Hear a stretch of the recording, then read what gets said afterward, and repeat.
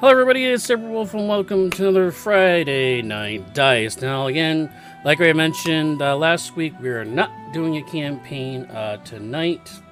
Instead, we are doing a podcast. And tonight, I will be joined by none other than our current DM, which is Bailey. And once again, we are actually joined by Sean as well. Hello guys, how you doing? Doing all right. I'm How about good. yourself? I'm doing good. So again, tonight's topic is monsters, and specifically some homebrew monsters. Some actually are not homebrewed. Some of them are actually exist in the Wizards of the Coast world, for I guess the best way to summarize it. So that's what we're going to talk about tonight. And I don't know if you guys dueled to see who goes first on what we're talking about. So you guys take it away. I'm just along for the ride to ask questions, really. You can go ahead, Sean. Okay. What do we want to talk about first? Oh, what do you got? Oh, I've got 5 different flavors of. That's right. You're doing the Roll20 thing. So yeah. So again, we're gonna go to the Roll20 demo field. This is Roll20 again. Is the application we use for our D&D role playing or nightly Friday Night Dice every 7 p.m. Eastern, right on this channel on my Silverwolf Gaming 2M's Gaming. So yeah, take it away on there. All right, I've got 5 different flavors of faction goons for you. These are modified versions of existing stat blocks. All right. So you want to go in order, or? Let's go in order from the top with the Wolf Guard. All right. And this one, real fast, because the Wolf Guard, it's a thug. Hey! It's the thug stat block. With the addition of a longbow and better armor. I gave a thug plate mail and a longbow. Now, the reason I did this is because this faction, their whole deal is they work really well together. And thugs happen to be one of the few any race humanoids that have pack tactics. Yeah, I'd see that right now with the wolf. You're getting the wolf trade in there with the pack tactics. Pack tactics is really, really broken. I mean, there's some people like the Gnolls. I think it's Gnolls that have not Gnolls. Kobolds. Kobolds have the pack tactics thing, which actually got I believe recently got taken away from them in the new Monsters Compendium that just came out. They took it away from them actually now. They took it away from the race, the monsters. The monsters, right? The thing that makes it the playable race. You're right. Yeah. Real scary on a thug and on these wolf guards is they also have multi-attack. Oof. Yeah. So they're coming in groups, making 2, 4, 10 attacks at advantage, and that's just from 5 of them. So if they roll initiative, they roll early, and if they can surround just one target, they might be going down pretty darn quick. And and you have them listed as, I believe, was like what, a half challenge rating. That might not be accurate. I think that's what the thug is. I would definitely raise it to at least maybe a 3/4 or a 1. The thug has multi-attack and pack tactics. Oh, it does have it already? Yeah, the only difference is wow. the thug has AC 13, I think. What? Okay. That's big AC. I mean, yeah, but that's gonna bring them up to a challenge rating 1, I think. As well as you added the longbow, which gives them range capability. Yes. Yes. So I would probably alter this up to a challenge rating 1. Still. Well, I mean, you say makes 2 melee attacks, so therefore they only get 1 longbow attack technically. Yeah. That's what it says. It might just be that he hasn't edited that specifically. Maybe. Either way, for the main grunt force of the Wolf Guard, who are supposed to be zealous, ferocious protectors who will absolutely destroy you. This lurks. That's, Alrighty.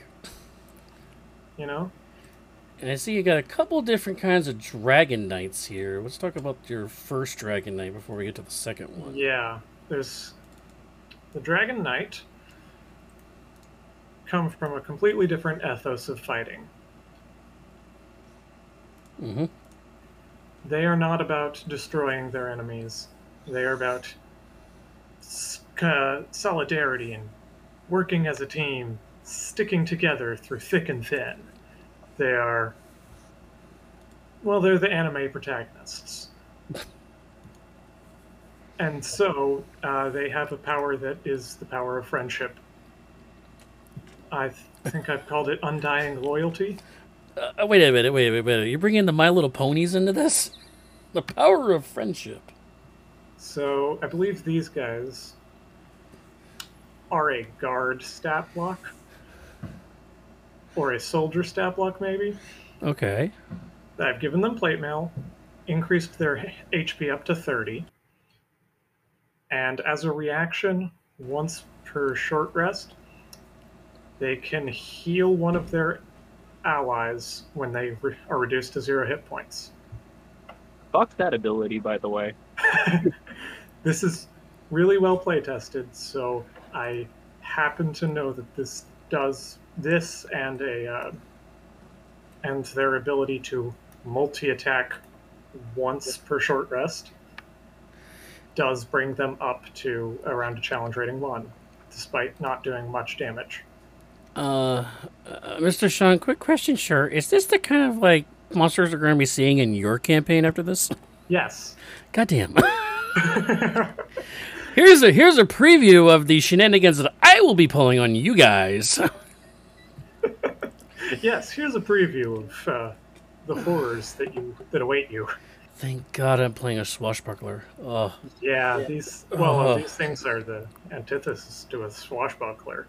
Swashbuckler, you want to fight one-on-one. These guys are coming in groups of 6. Well, both of them, even the Wolf Guard too. Yep. God. Now let's, we can briefly touch on the Dragon Knight Archer, which is only a different stat block insofar as it uses a longbow and has lower armor class. Because it doesn't use a shield, I'm assuming? Because it does not use a shield. But it still has plate mail. But it still has plate mail, it still has 1 multi-attack, and it still has its heal. Or resurrect, I guess you could call it. Does the resurrect have a range on it? I believe the range is 100 feet. Oh, fuck you. But What? they must be able to see and hear each other. Alright, so we're doing all of our fights against the Okay. Dragon Knights in a fog cloud.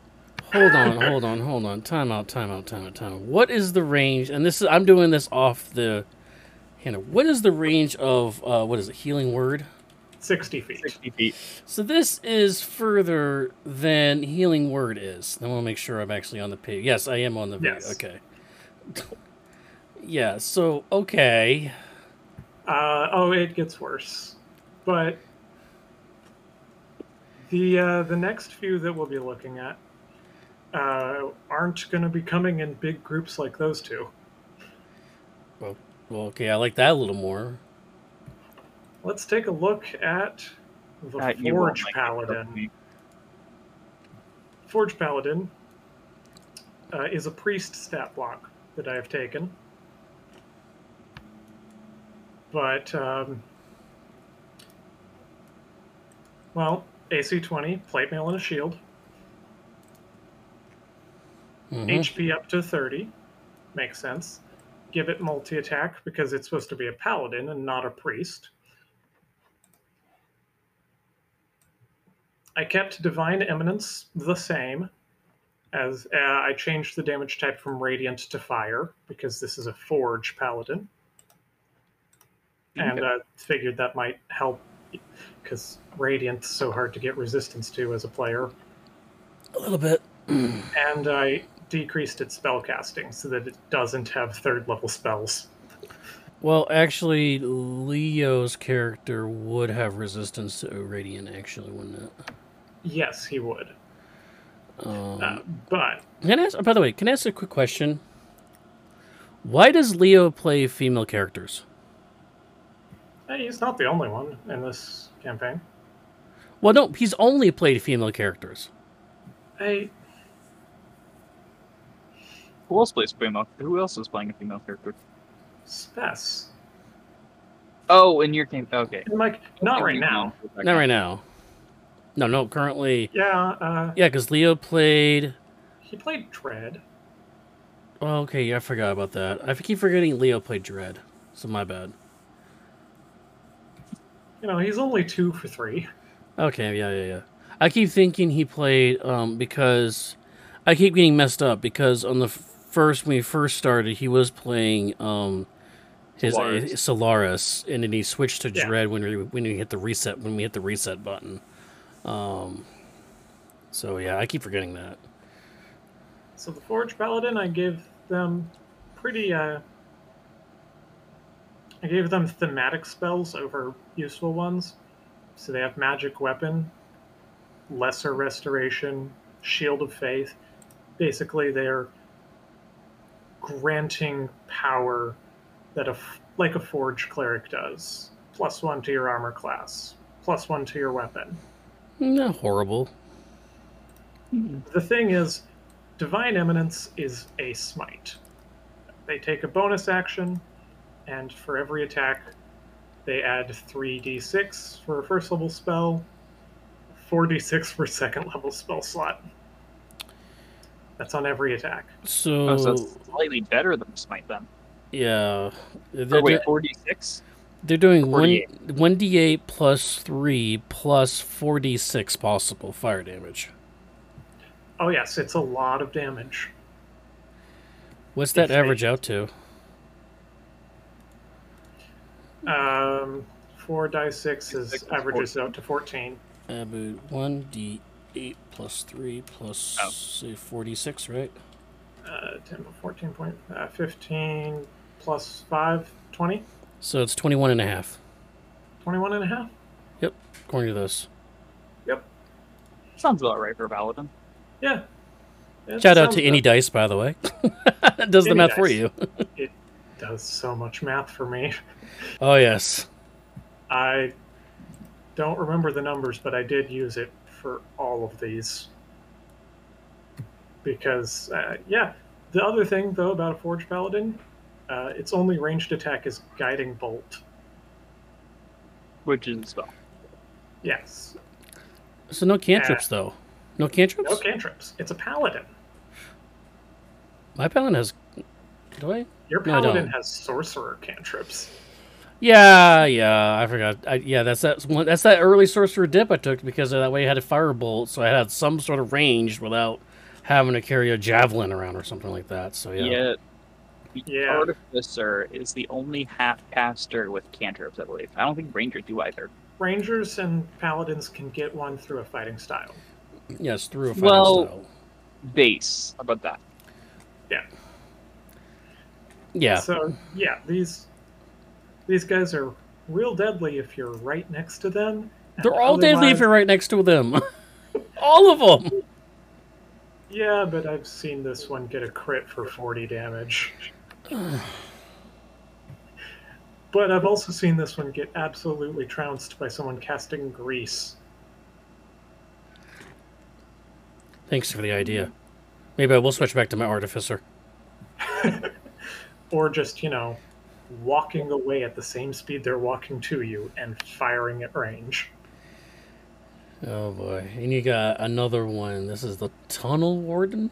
The Tunnel Warden is perhaps the most broken thing I've made. Wait, these weren't broken enough?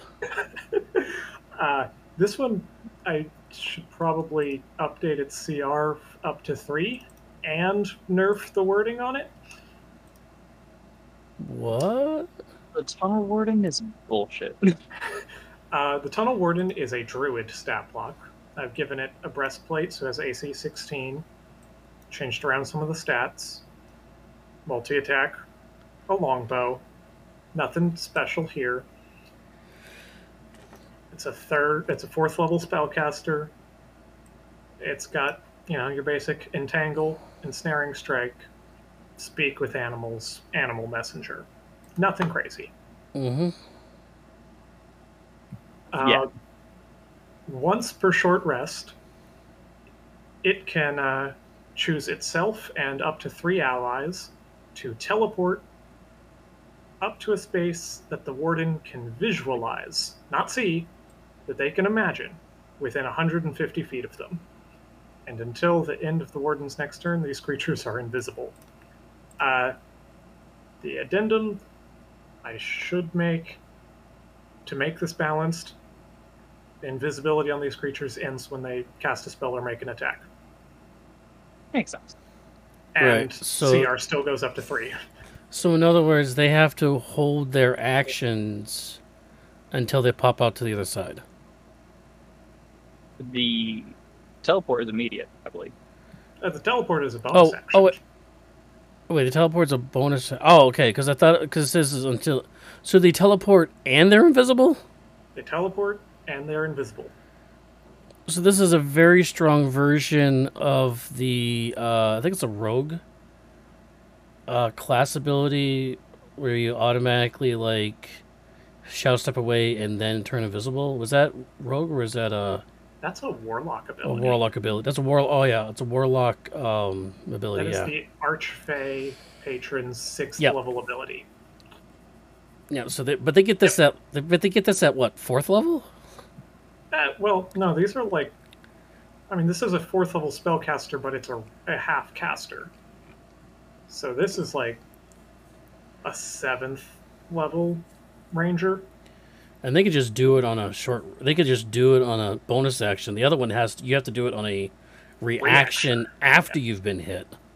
Yes. I've compared it to spells, and it's something like a 7th or 8th level spell. Oh dear God. Come on, man. And yeah, these guys, you're going to see like maybe 5 of them ever. Assuming we don't like go after them. Assuming you don't go after them. Oh boy. But also for there's you, like... Silver, we'll go specifically for them. But like, there's probably No. also maybe only 20 of them that exist in the world, so... No, there's only one group I'm going after, and he hasn't even really mentioned him. So Yeah, no. on 'cause this grouping, I have they're not made they're not any... monsters. That's why. But Well, or neither were any of alternate. those guys. Yeah, you're right. Now, something you guys might be seeing that was part of your other character's backstory is our next monster, the biomechanical horror. This creature has all sorts of alchemical items and artificer and magic items grafted into their flesh. Wait, it has Okay. a proficiency in charisma saving throws +1. Yeah. It's really ugly. Oh, it's really ugly. Well, it's a horror. Hello. Well, I mean, yeah. Oh, it has a Whopping- blade arm, so that's a lot like what was that character? Never Yeah. mind, keep going. It a whopping 52 hit points and 17 armor. as The it- climbing speed? with a climbing speed of 40 feet. What was this stuff originally? Or Say again, Bailey?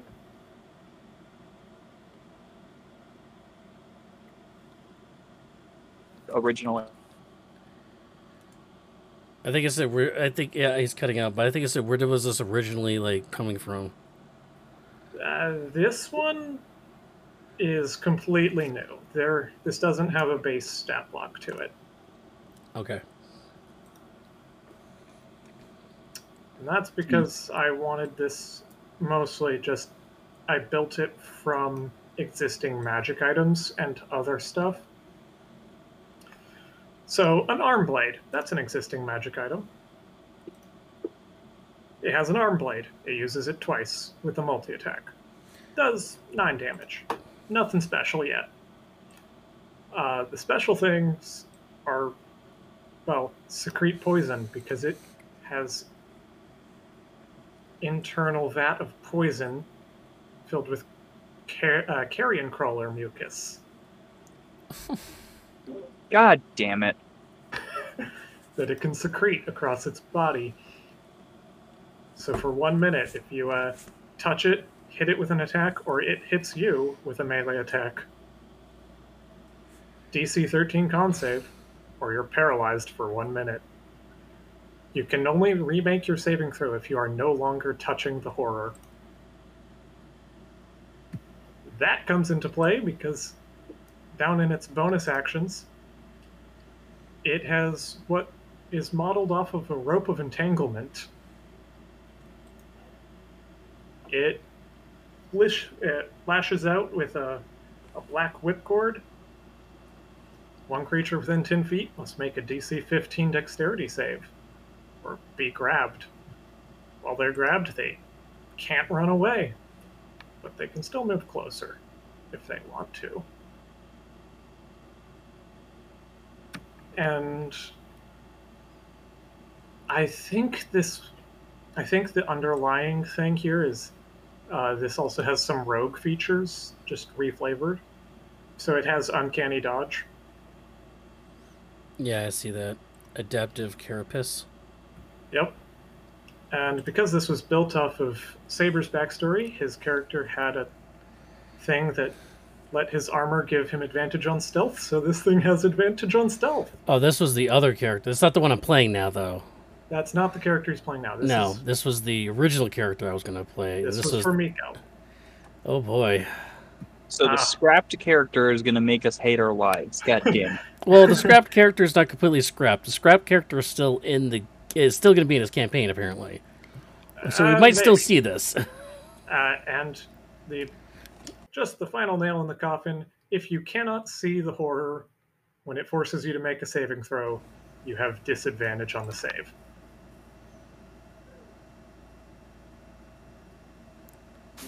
So that's like the And it has advantage in a plus 11 to stealth. Holy shit.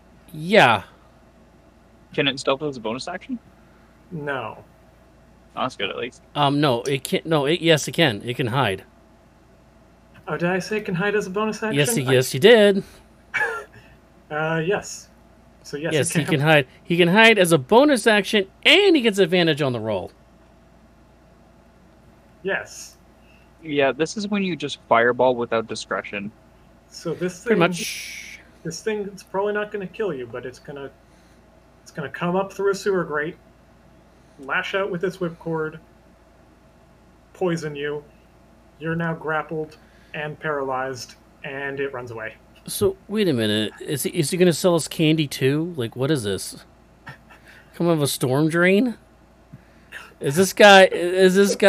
Oh, what's his name from It? Yeah, this is Pennywise? Yeah, is this Pennywise? If Pennywise was a cyborg. Oh my god. Yeah, this thing is, but the glorious thing is that this thing is also part of Bailey's character's backstory too. Yeah. Oh, you're dealing with this, buddy. You're dealing with this, not me. I'm off the hook. My character's really fucked up. This thing I decided to only too. challenge rating 5 because it's not actually that good in a fight.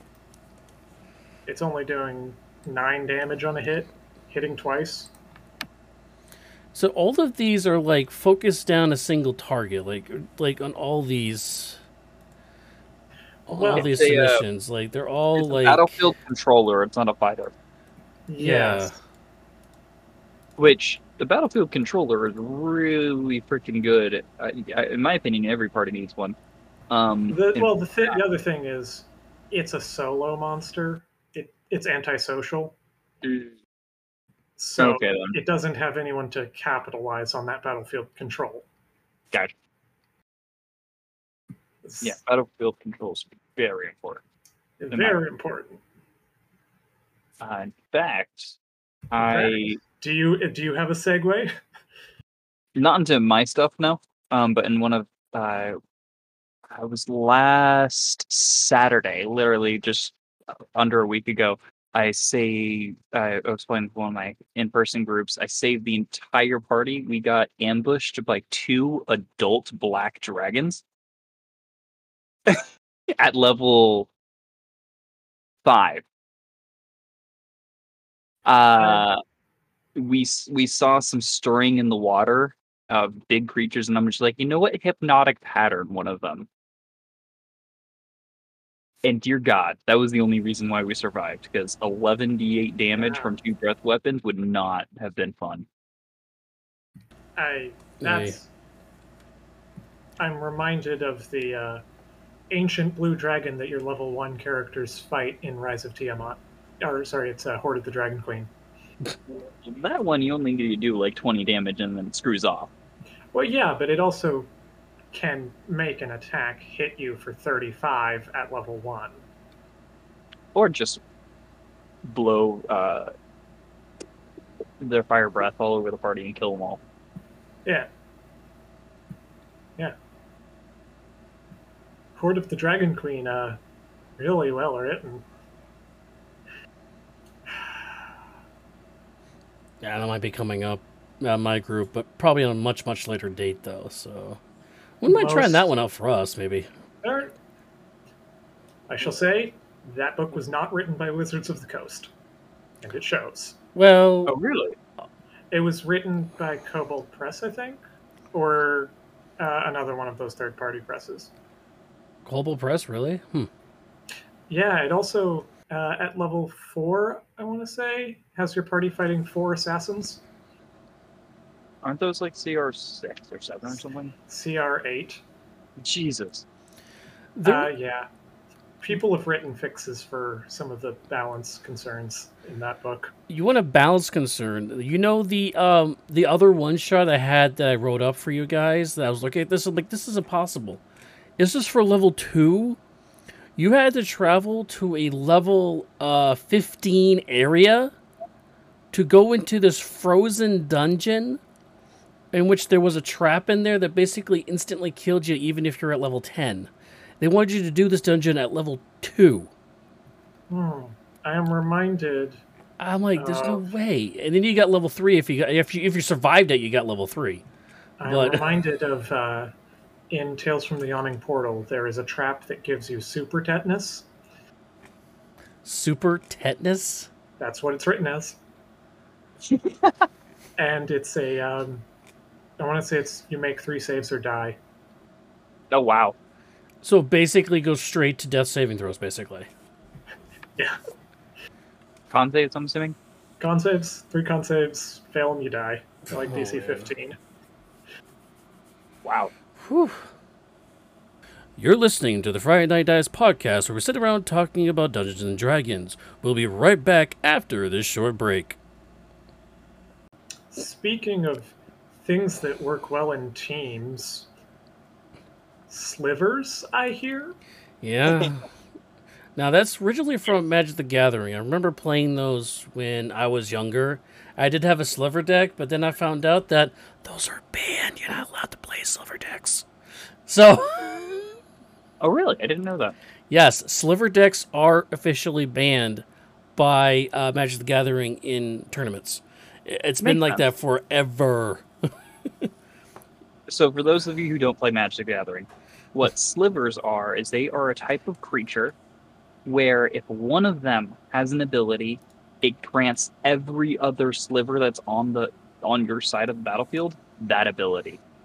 So for there was an ability called Double Strike, where essentially every time you attack, you hit twice. If one of your slivers had that, everyone had that. If one of your slivers could fly, every sliver could fly. It was ridiculous. But the problem was that you had to have at least three. It had to be at least a 3-color deck in order for it to work. Like you could have some artifacts like that mixed into it to generate the other 2 colors that you didn't have. So at minimum, it had to be a 3-color deck. It was technically a 5-color deck, which is nearly impossible to try to get all the mana down unless you had specific land that could do multiple different colors of mana. Right. And that's in order to get like the queen out and stuff like that. Because all these slivers only cost like 2 or 3 mana to get out each. Specifically, the stronger ones were white. The white was strong. Blue was the flying, so that was kind of strong. And I want to say red or green was like the other one.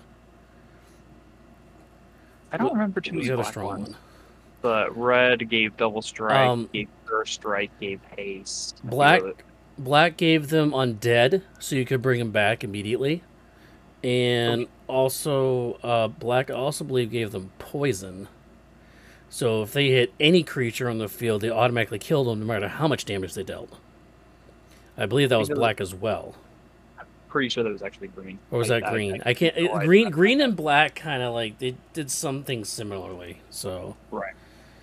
But going back to D&D, I found this homebrew online that I absolutely love. I love the slivers and I love how they interacted in Magic the Gathering, but it was hard to make it work. Here in D&D, with this home brewery, and if you want to look it up for yourself, you just put sliver homebrew, and it's like the first or second thing that'll pop up. And how these guys work, it's very similar. Officially, it is they have a 30-foot aura, and any other slivers, or in this case, shrills, who are within that area also got whatever ability that they gave.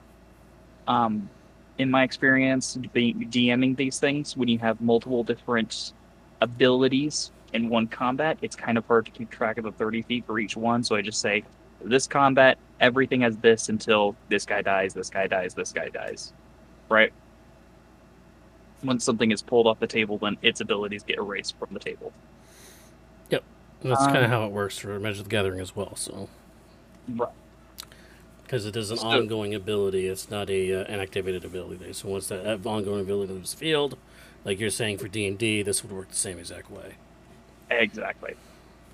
So we'll start with the bare basic and how this, whoever the author of this home brewery kind of wrote it into his lore for these creatures. We'll start with that would be Daniel North, and then North.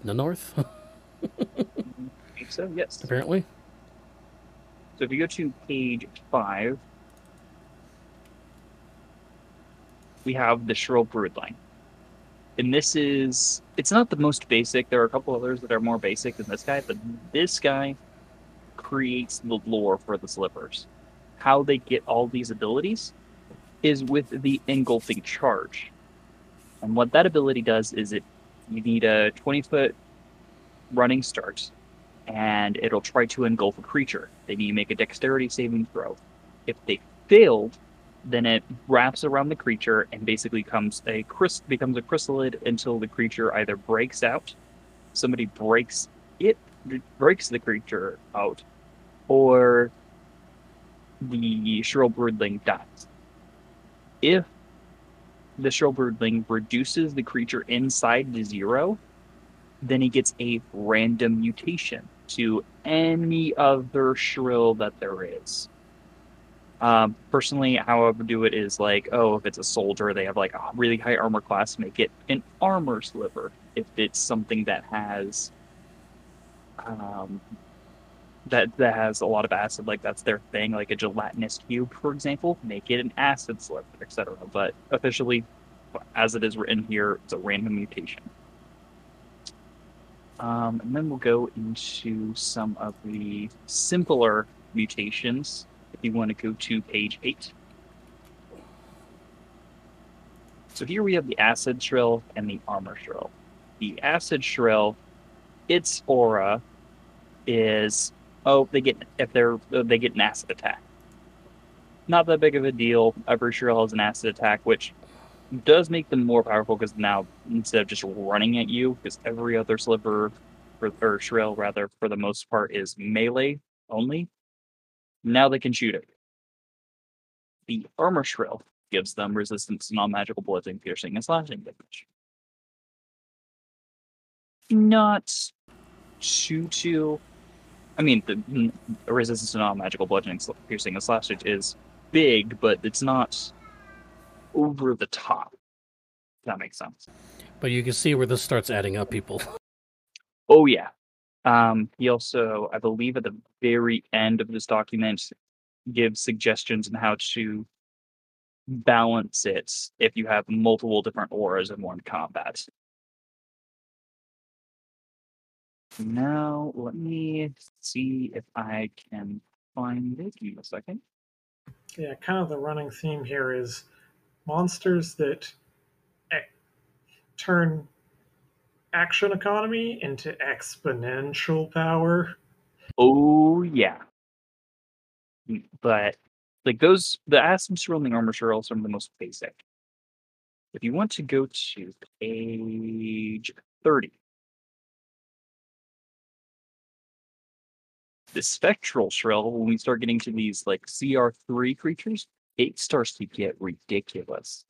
The Spectral Shrill gives all other Shrills within the 60-foot aura.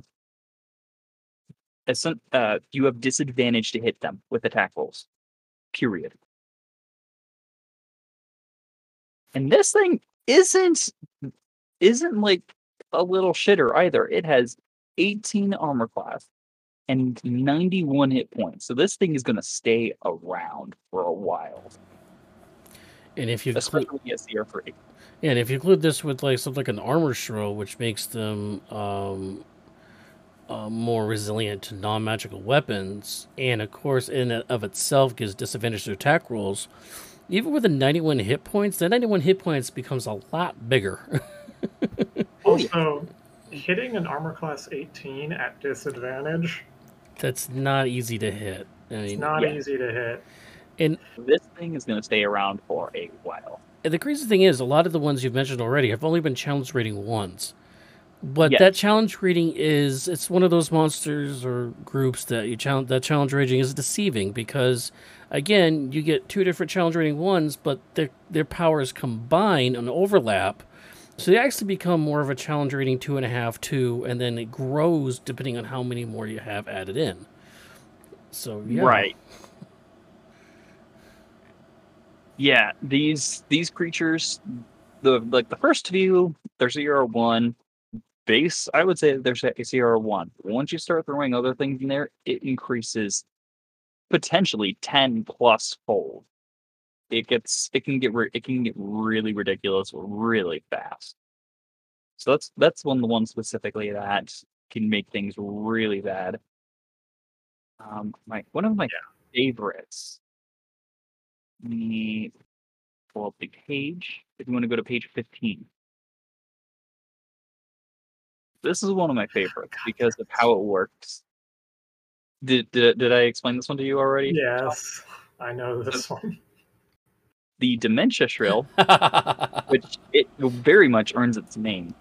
Its aura is, what I hit you or the other Shrills around me hit you. You have to make a Wisdom saving throw or forget a spell for your 24 hours until you can re-prepare it.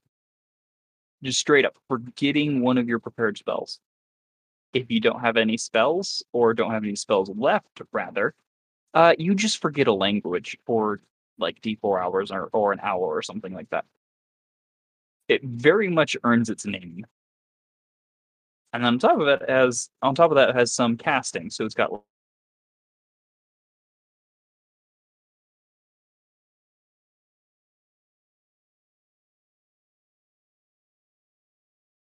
increase it by these auras work really well together. And then, so those are a couple of the higher level Shrills that can make things ridiculous. Then we have the bosses, essentially. we want to go to page 33. So we got all those other guys. They're the shitters. Every single one of them. These big guys, that's what you need to look out for. So this is one of them, the Shrill Hive Lord. And this is, I think, the weaker of the three different big guys. The Hive Lord, its aura, essentially, is anytime the Shrill is attacked, targeted by a melee weapon attack, ranged weapon attack, magic missile spell, or a spell that requires a ranged attack roll a d12. On a roll of 1 to 3, so 1/4 chance, 25% chance, the Shrill is unaffected. Period. Even if it's magic missile. Even if it's magic missile. Yeah. This thing is tough. And then it also has an ability when the Shrill is reduced to 0 hit points but not killed outright, it drops to 1 hit point instead. So it's got the half orc ability. Because fuck you, that's why. But here's the thing, that reactive carapace, all the Shrills have that. Yes. Not just this one, they all have that immunity. Oh yeah. And then on top of that, he has multi-attack to make 2 talent attacks each turn with an average of 20 damage each. So about 40 damage.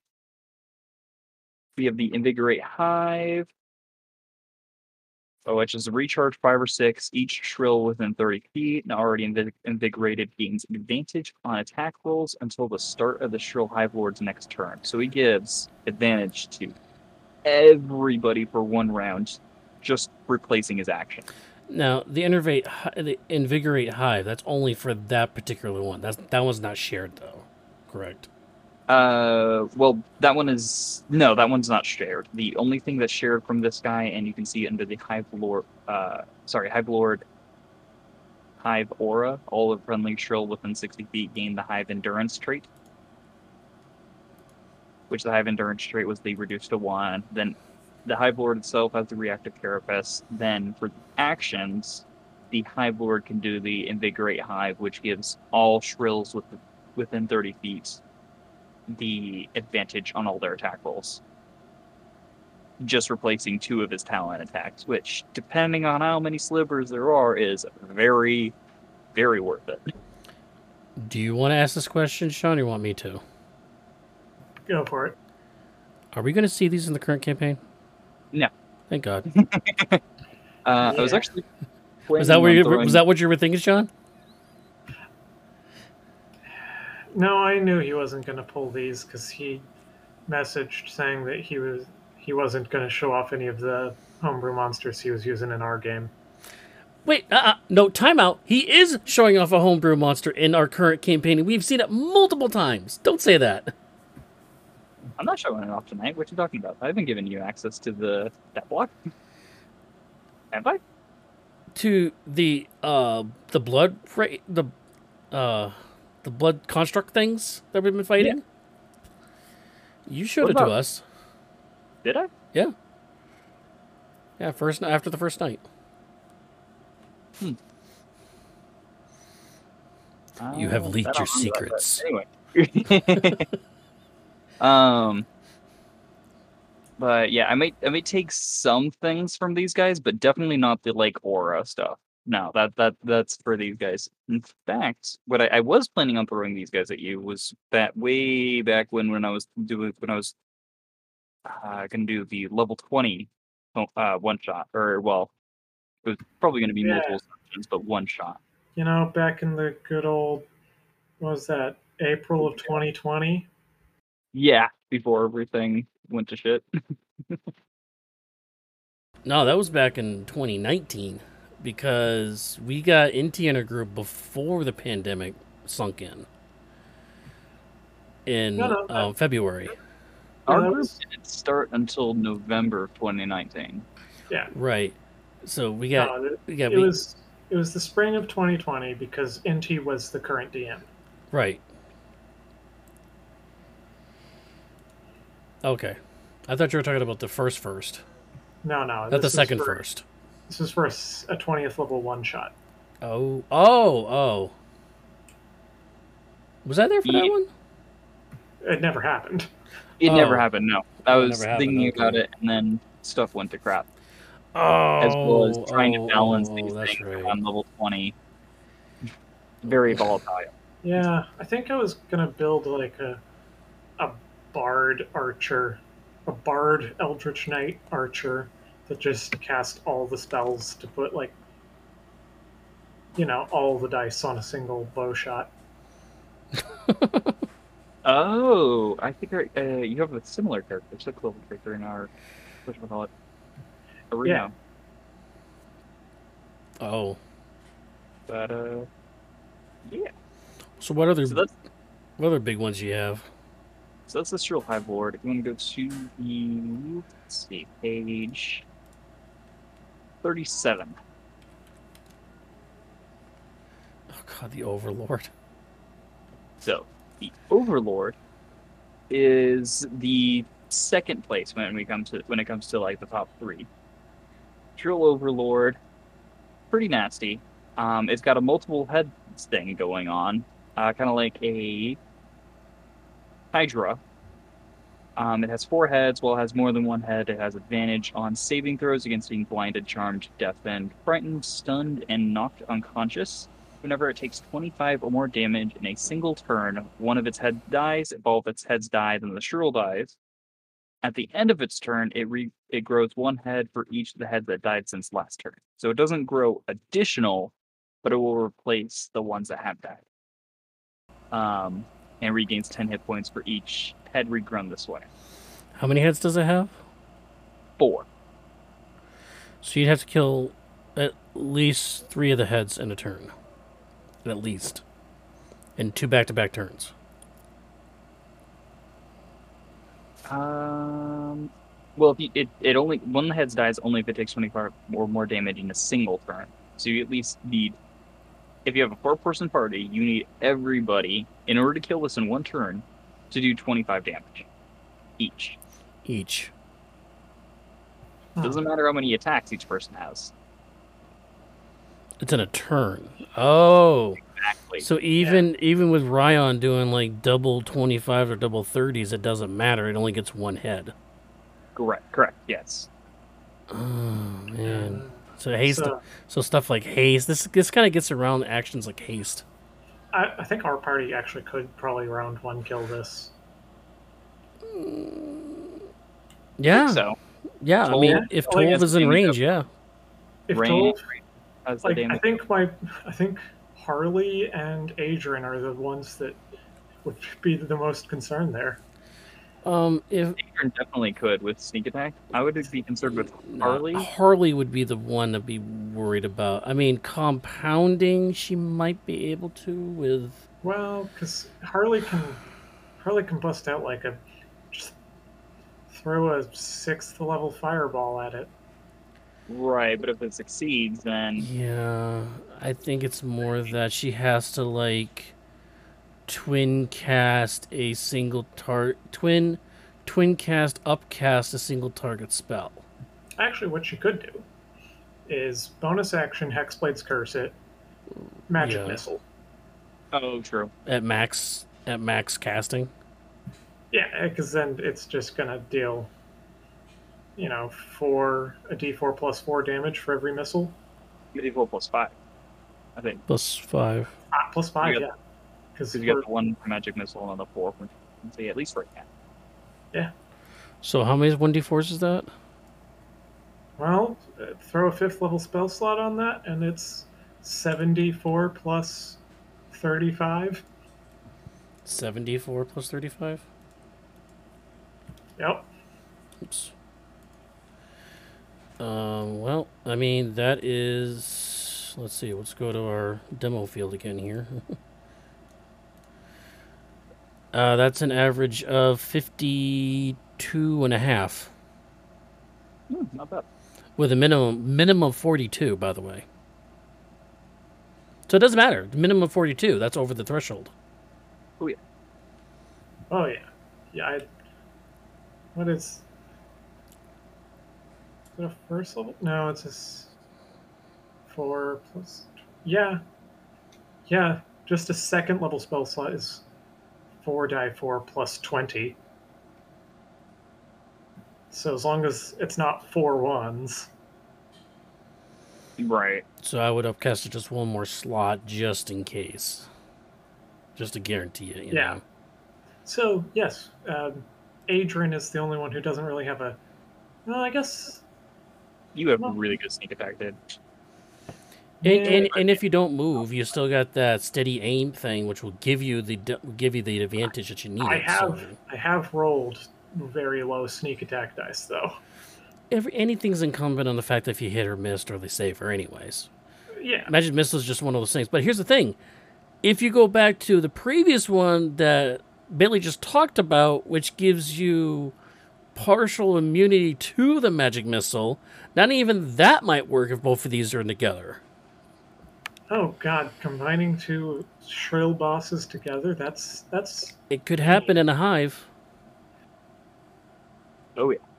it could happen. Still mean. You've seen my DMing. I can definitely be mean. You've seen my kobolds. I've seen your kobolds. I mean, I've also taken 2 damage Kobolds and catacombs. from a trap that did 28, so. We don't talk about that. We only talk about the good parts.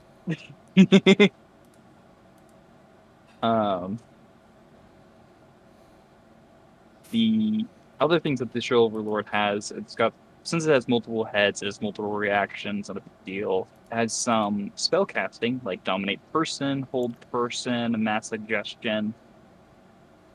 It has that's a lot of wisdom saves. Yep. Has a special action called Call the Hive. Once per day, it can telepathically call 10 of those shrill broodlings, which were the things that could engulf you. 10 of those is a lot to chew through. Or it can call 4 shrill soldiers, which are tougher, but they don't have that special ability. 2 of the evolved shrills, which could be anything from the acid shrill to the dementia shrill, given a CR 1 through 4. Wait. Did you say dementia shrill? If you throw dementia spirit shrill, was it? That gives them disadvantage to hit them? Yeah, spectral. Spectral. And this benefits from it. Yeah. Oh, no. Yeah, that's the thing. All the underlings will give them the powers of themselves. So this thing could be winged. It could be, like, on all those heads with all those damage, it could give poison. Throw one spectral shrill with this shrill overlord, and Adrian suddenly isn't doing much, because disadvantage and sneak attack? Nope. Yeah. That's another thing that I really liked about these shrills. I ran them quite a few different times, although this was in a homebrew setting, so that's different. But what I really liked that the players had to do was they had to figure out which one was giving which ability, and they had like different pictures, so they were able to figure out, like, after trial and error, oh, this is giving this ability.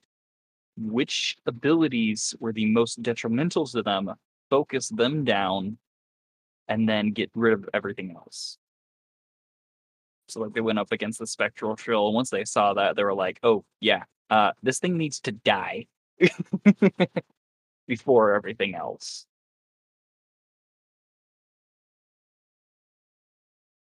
So that's the Shrill Overlord. And then we got the Shrill Queen. And this one's the big one. If you want to go to page 39.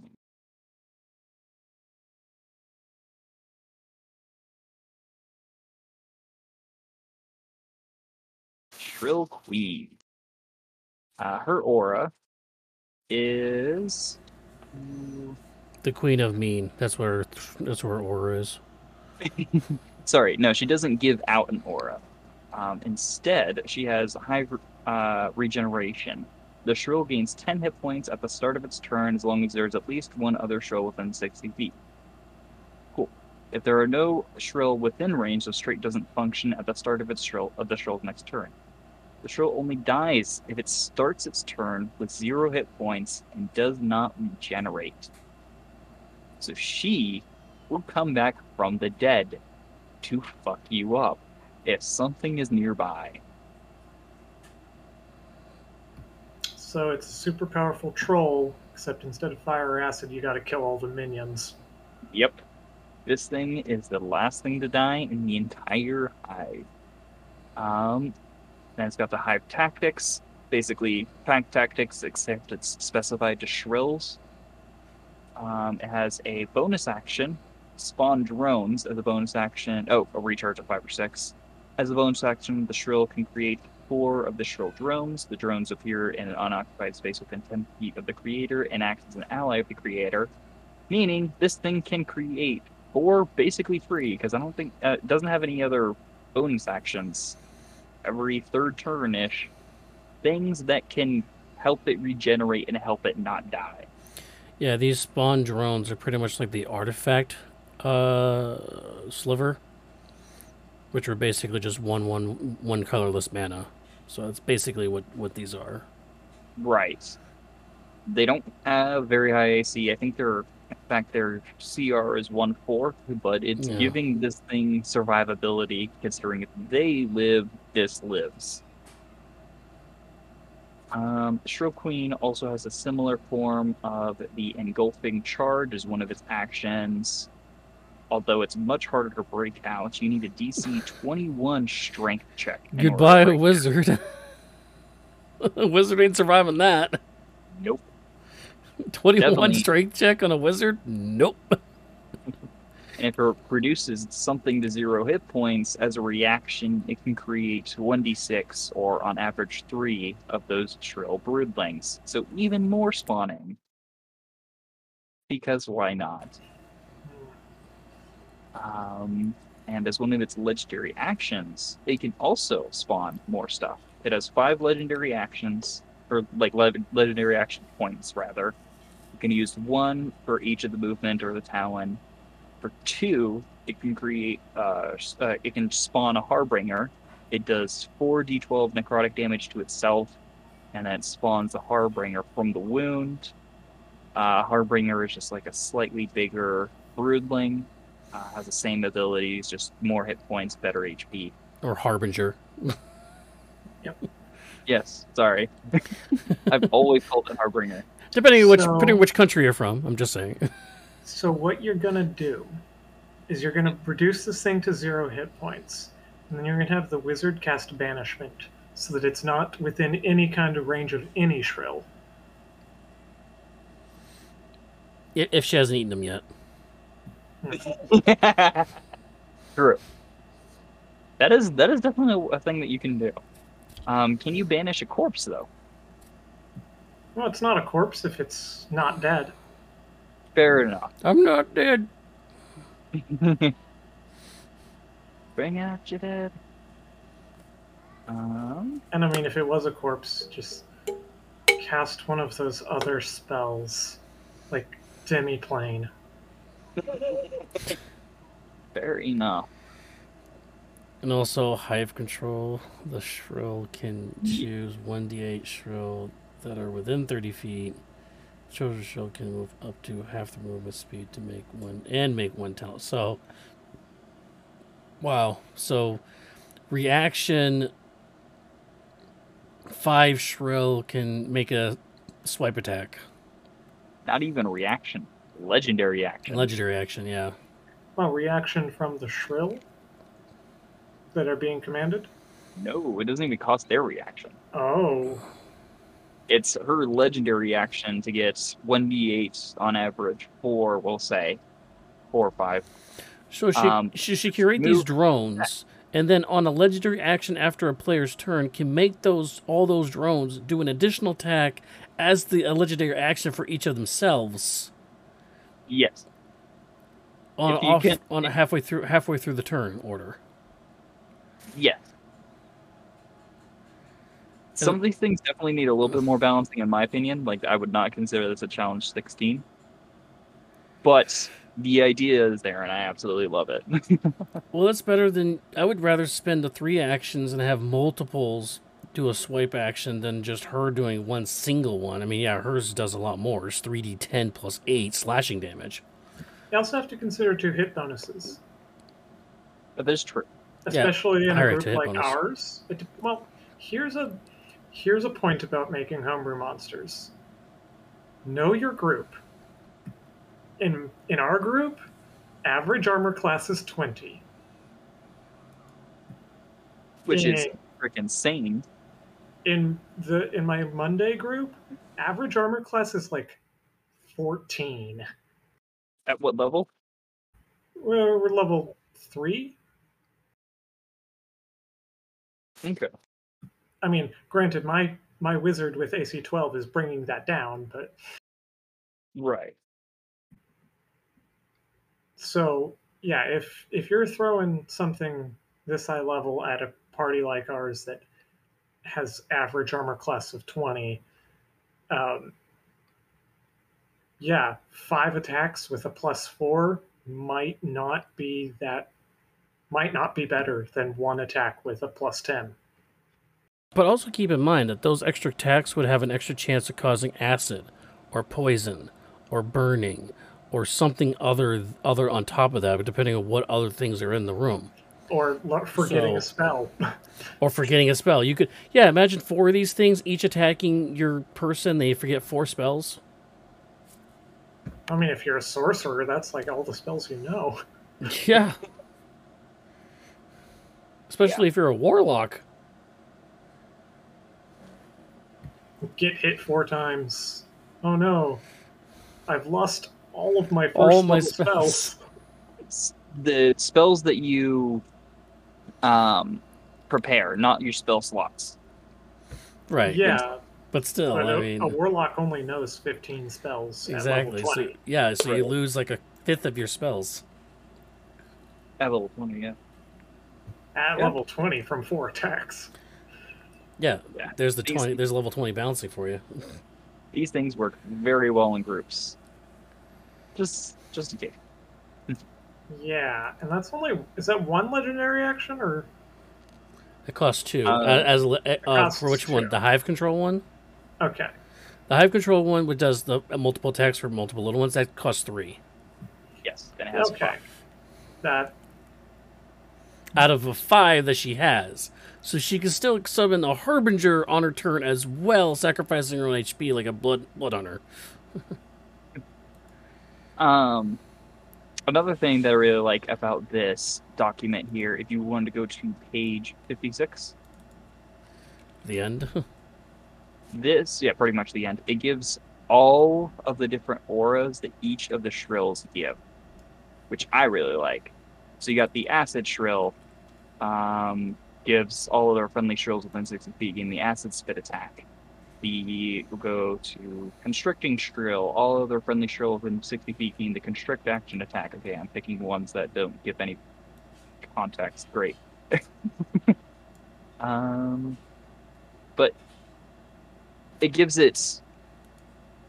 You're able to figure out, like, oh, which ones do I want to throw into this combat pretty quickly, assuming that you're using these shrills, and just find what ability you like, and then go to that page or around that area and find it. One thing I do want to question, though, is that it says, like, for instance, Dark Heart Shrill, learn Hive Offering.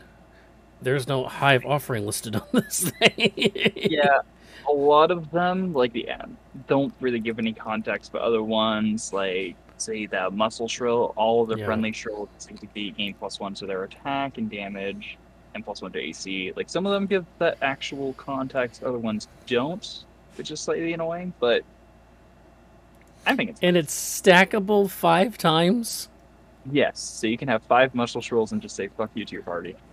Yeah, that's the red magic shrill that I was mentioning. That's the one. Yeah. That's why you use the red mana. Well, and that's very important when your party has an armor class average of 20. Because otherwise, all those little spawnlings aren't hitting anything. That is true. But with a +5, I wouldn't want to fight these things. And they're harder to hit. So you got +5 armor.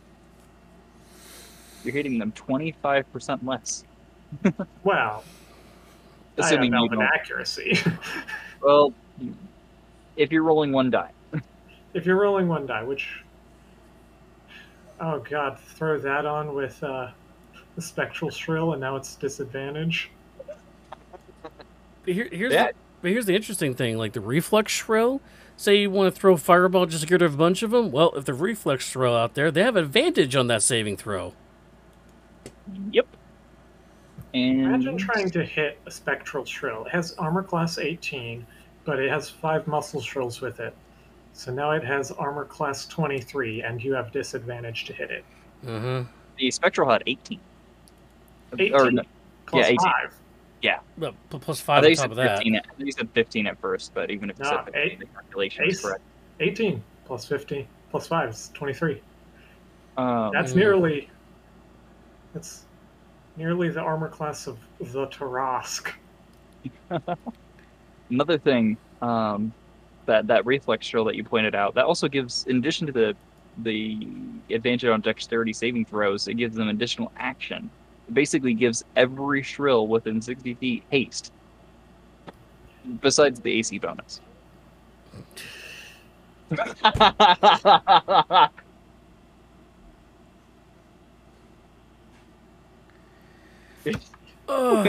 Sean's like, nope.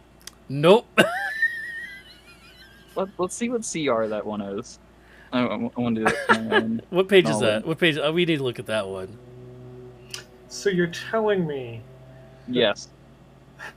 that the Shrill Queen now has haste? Yes. That is page 28. This is a CR3. There's no way. Yeah, once No again, way. a lot of these, in my opinion, need balancing. Maybe by itself, it's a CR3. It can give. Well- It automatically has 2 attacks, which do, by the way, 2d8 plus 2 damage, That actually sounds about right. for and the it can also CR3. teleport magically. By the way, this particular one can teleport magically, along with any equipment it's wearing, up to 40 feet to an unoccupied space before or after teleporting. The shrill can make 1 talon attack, so it can make the attack when it teleports, and it can do this 4 to 6 times. Actually, that sounds about right for a CR3 by itself. by itself. Tex makes 2 attacks But the because it thing can is, teleport attack and then have an additional attack after that. The thing is, I think this is the theme of the night. Normally, action economy scales exponentially, or maybe it scales quadratically. With these things, it scales exponentially. Same thing with the monsters I've shown. When every creature on the field has a resurrect that it can throw to its ally, suddenly the action economy is stacked way against the players. Oh, yeah. Yeah, when everything has pack tactics, and everything has multi-attack, that action economy scales a lot faster. So, be warned of action economy. It scales challenge faster than you think it does. Mm-hmm. Which is why a lot of big creatures have those legendary actions, is to kind of take back some of the action economy. But for those of you at home making your own monsters, if you're new to homebrewing monsters, what I would highly suggest is doing what Sean did: take stat blocks and modify them. Yep. Once you start learning the balance of this, well, I wouldn't say balance of CR, because CR is absolute garbage when it comes to balance. Yeah. Well, there's rules to it. They just don't always follow the rules. Yeah. Rules are Well, made they to be don't follow broken. rules. Once you start figuring out the balance of your group, how about that? how to balance your fights, how to balance out the fights against your group specifically, then you can start messing with like actually making fully homebrew monsters. That's the thing. Like, you have to know your group, like, because in our group, we're optimizers for the most part, especially Leo. So even though you're fighting maybe characters at level 8, they're actually more like level 10 or level 11 characters that you're fighting against as a DM. Versus like my group, like I'm going to be starting a new live group. Most of them are brand new. Like they're all pretty much brand new to D&D. Like one of them I think was going to be doing they're doing a ranger that has very high charisma and low constitution. Or a druid. No, it was a druid. It was a druid with high charisma, low constitution. Why? That's just what they want to play. They want a high charisma that will charm the pants off you or intimidate the pants off you. One or the other. That's what they want to play as. They're not optimizer. They're just playing as the character they want to play with. So, and then in combat situation, when we have these monsters, you have to take into account that these people want to play for the story, the build of the character, not the combat for that. That's why. I would suggest, in that vein, doing combats that you're almost definitely sure that your party will survive and beat, and tracking how much damage each person is doing each round and whether they're expending resources to do that. That way, you can spend a day taking your encounter designs, calculating the average damage that they're doing to the party, the average damage the party is doing to them, and which side is winning on average. Do that until you can look at something and guess correctly how the encounter is going to go. Because once you've got there, you can start pushing the limits real hard. Like, say, I don't know, throwing an Avatar of Groomsh that can crit on an 18, 19, or 20 and has 3 attacks. Yeah, and if it crits, it does additional damage on top of the crit damage. I regretted that fight. I should have let Leo have an open turn that fight, because I forgot that he was going to be in my position where he was going to get 90 damage done to his face before he could do anything. So I should have had him do an open turn as a surprise round for just him before everything else happened. So I learned you learn as you grow. So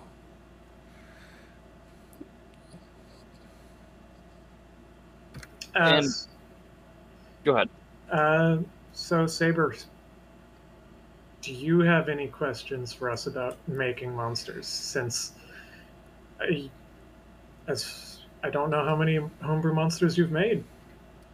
I haven't made any. All my monsters I've played in my 2 one-shots came from the compendium or from the book that it came with. But I do agree that take a stat block from 1 or 2 monsters and make a baby out of it, for lack of a better term. That's pretty much what, like what Sean did for them. Is like he took like a thug and took a thug and they kind of reworked it into a different representing party and took that representation of that particular clan or group or whatever and built that into that particular one, creating a brand new resource of a monster or a NPC or whatever. So but yeah, that's a great idea, and that, or just pull inspiration from other places like Bailey did where the slivers are shrill, branded so it doesn't cooperate on copyright rights there. Shrills. But technically, yeah, they're slivers. We'll just throw it out there. They are, in fact, slivers from Magic the Gathering. So it's still Wizards of the Coast. It's all the same brand technically. Yeah. But where it's coming from is where it matters. If you do start homebrewing monsters as well, once you start actually homebrewing and making your own monsters, you don't always have to make your own monsters. Like if you look at the campaign that I'm running, there's the Undead Werebear, literally just reskinned Werebear with a couple of stat changes. The Undead Umber Hulk, just a couple of stat changes. Like I think I increased its HP, decreased its AC, maybe a couple of I think I decreased its charisma, maybe increased its strength, etc. But for the most part, it's just an Umber Hulk. You don't always have to go the whole extra mile, make something completely different. Even just a slight little change to something makes it very unique. It makes it very unique, and it's also like 10 times faster. Oh yeah, no, 100%. Because I always, whenever I'm building a stat block from the ground up, I'm always like, okay,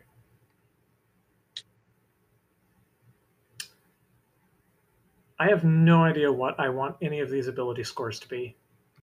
It's like, okay, well, it's a wizard, so intelligence is a 20, I guess. But what is its charisma? I don't know. Roll 46.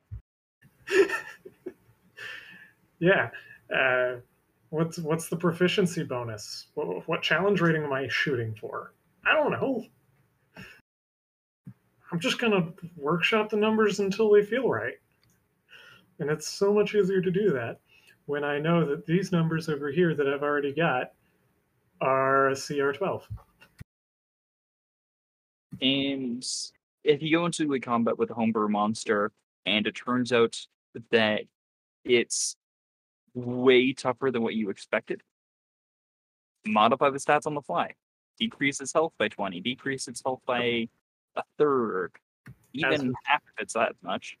As Matt Colville says, game design doesn't stop when initiative starts. No, you have to constantly evolve, whether it's the combat you're in, or the story you're telling.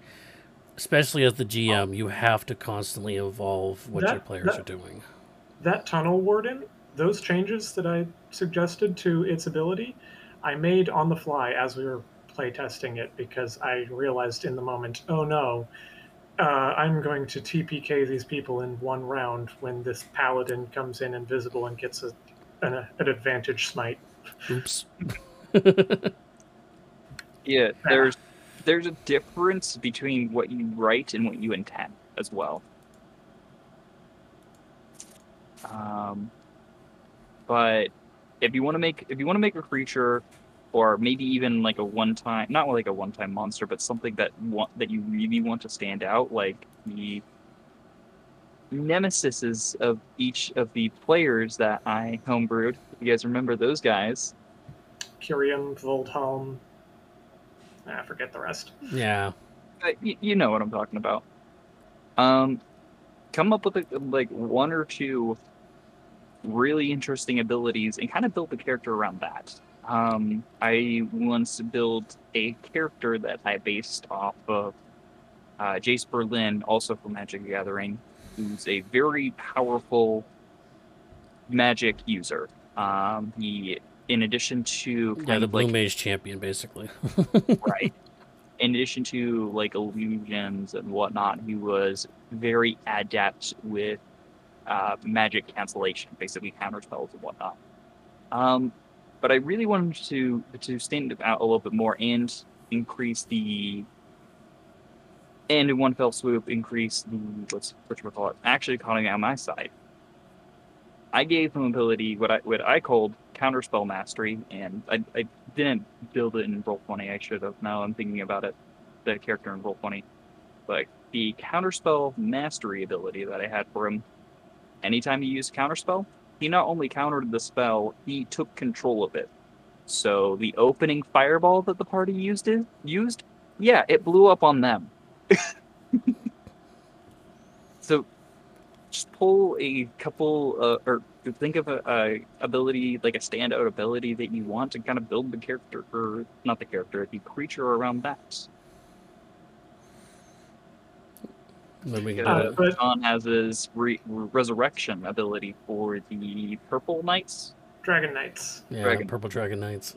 They are not purple Dragon Knights, but the dragon on their emblem does happen to be purple. Yes.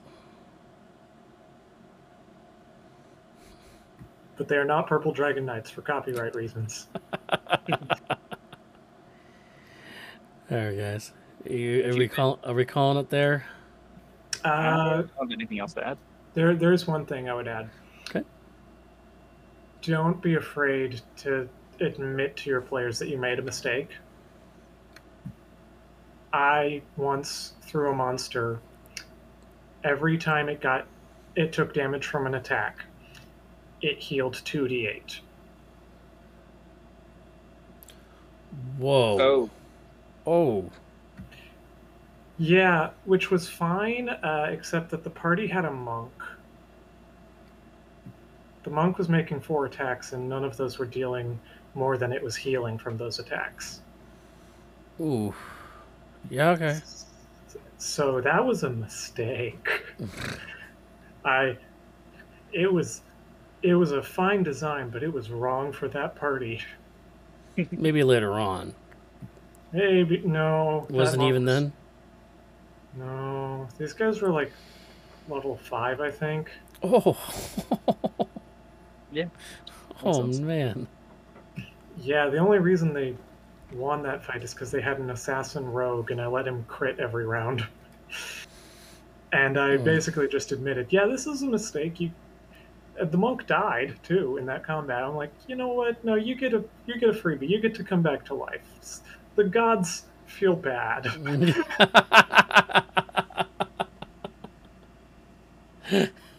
The GM gods. To be honest, after the monk died, the rest of the party was more successful in that fight. You're not wrong, because the monk was healing it every round by attacking it. But that doesn't make it better. No, it doesn't. Oh, that's a good idea. For a monster. I think I just thought of one. The only reason I didn't feel too bad is because the guy playing the monk was kind of not a great person. I'm gonna write this one down. I just thought of a good idea for a monster.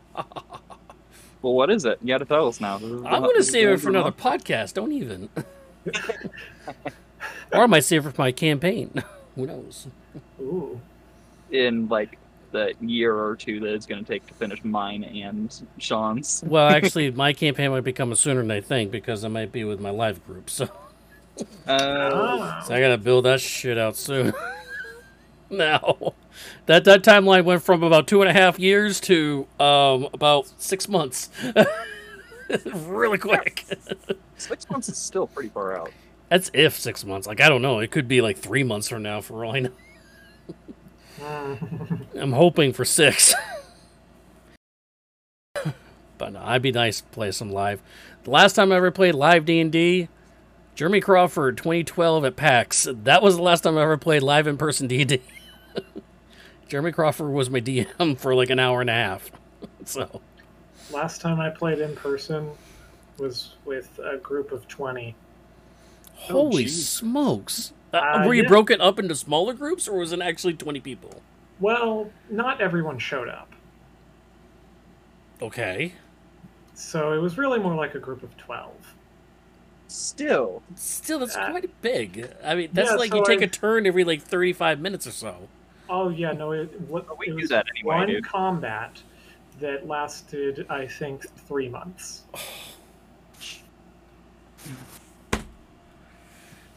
Yeah, I was the dungeon master for that. You were the DM?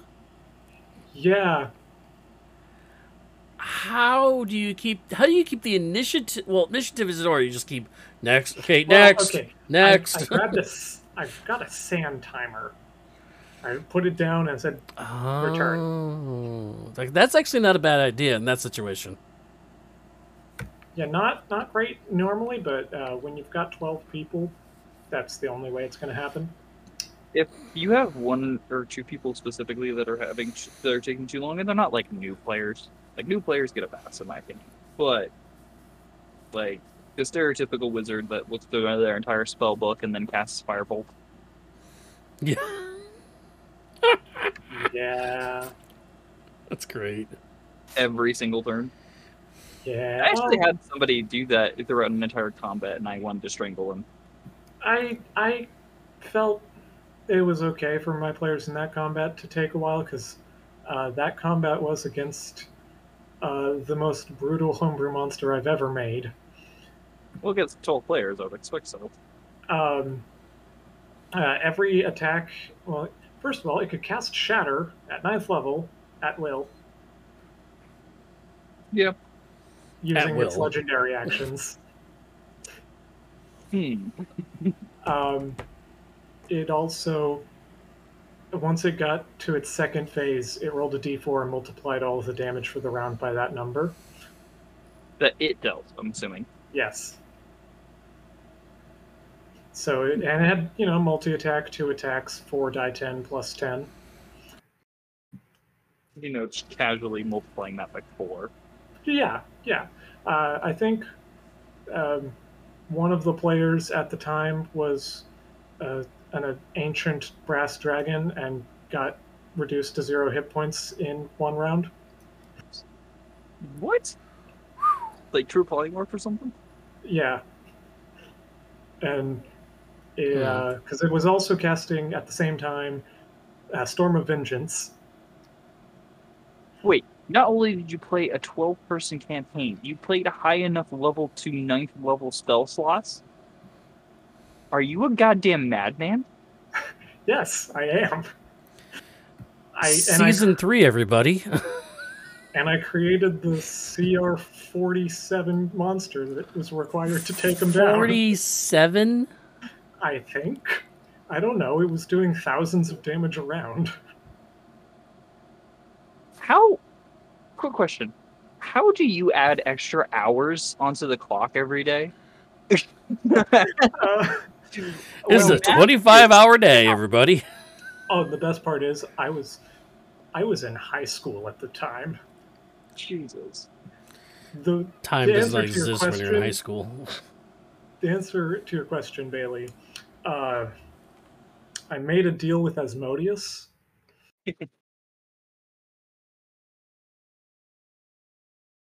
That's just wrong. That's just it? Yeah. We just. I will never TM for more than 5 players ever again because of that. Man. Yeah. All right. Well, like I said, this whole podcast, we're going to replace these, or any game days that we don't have. We're going to replace it with these podcasts because this is the stuff you don't hear after our sessions are over. When I cut the reel on our sessions, this is the stuff you guys miss, especially with the 3 of us, because Leo cuts out usually before we're even in the stream.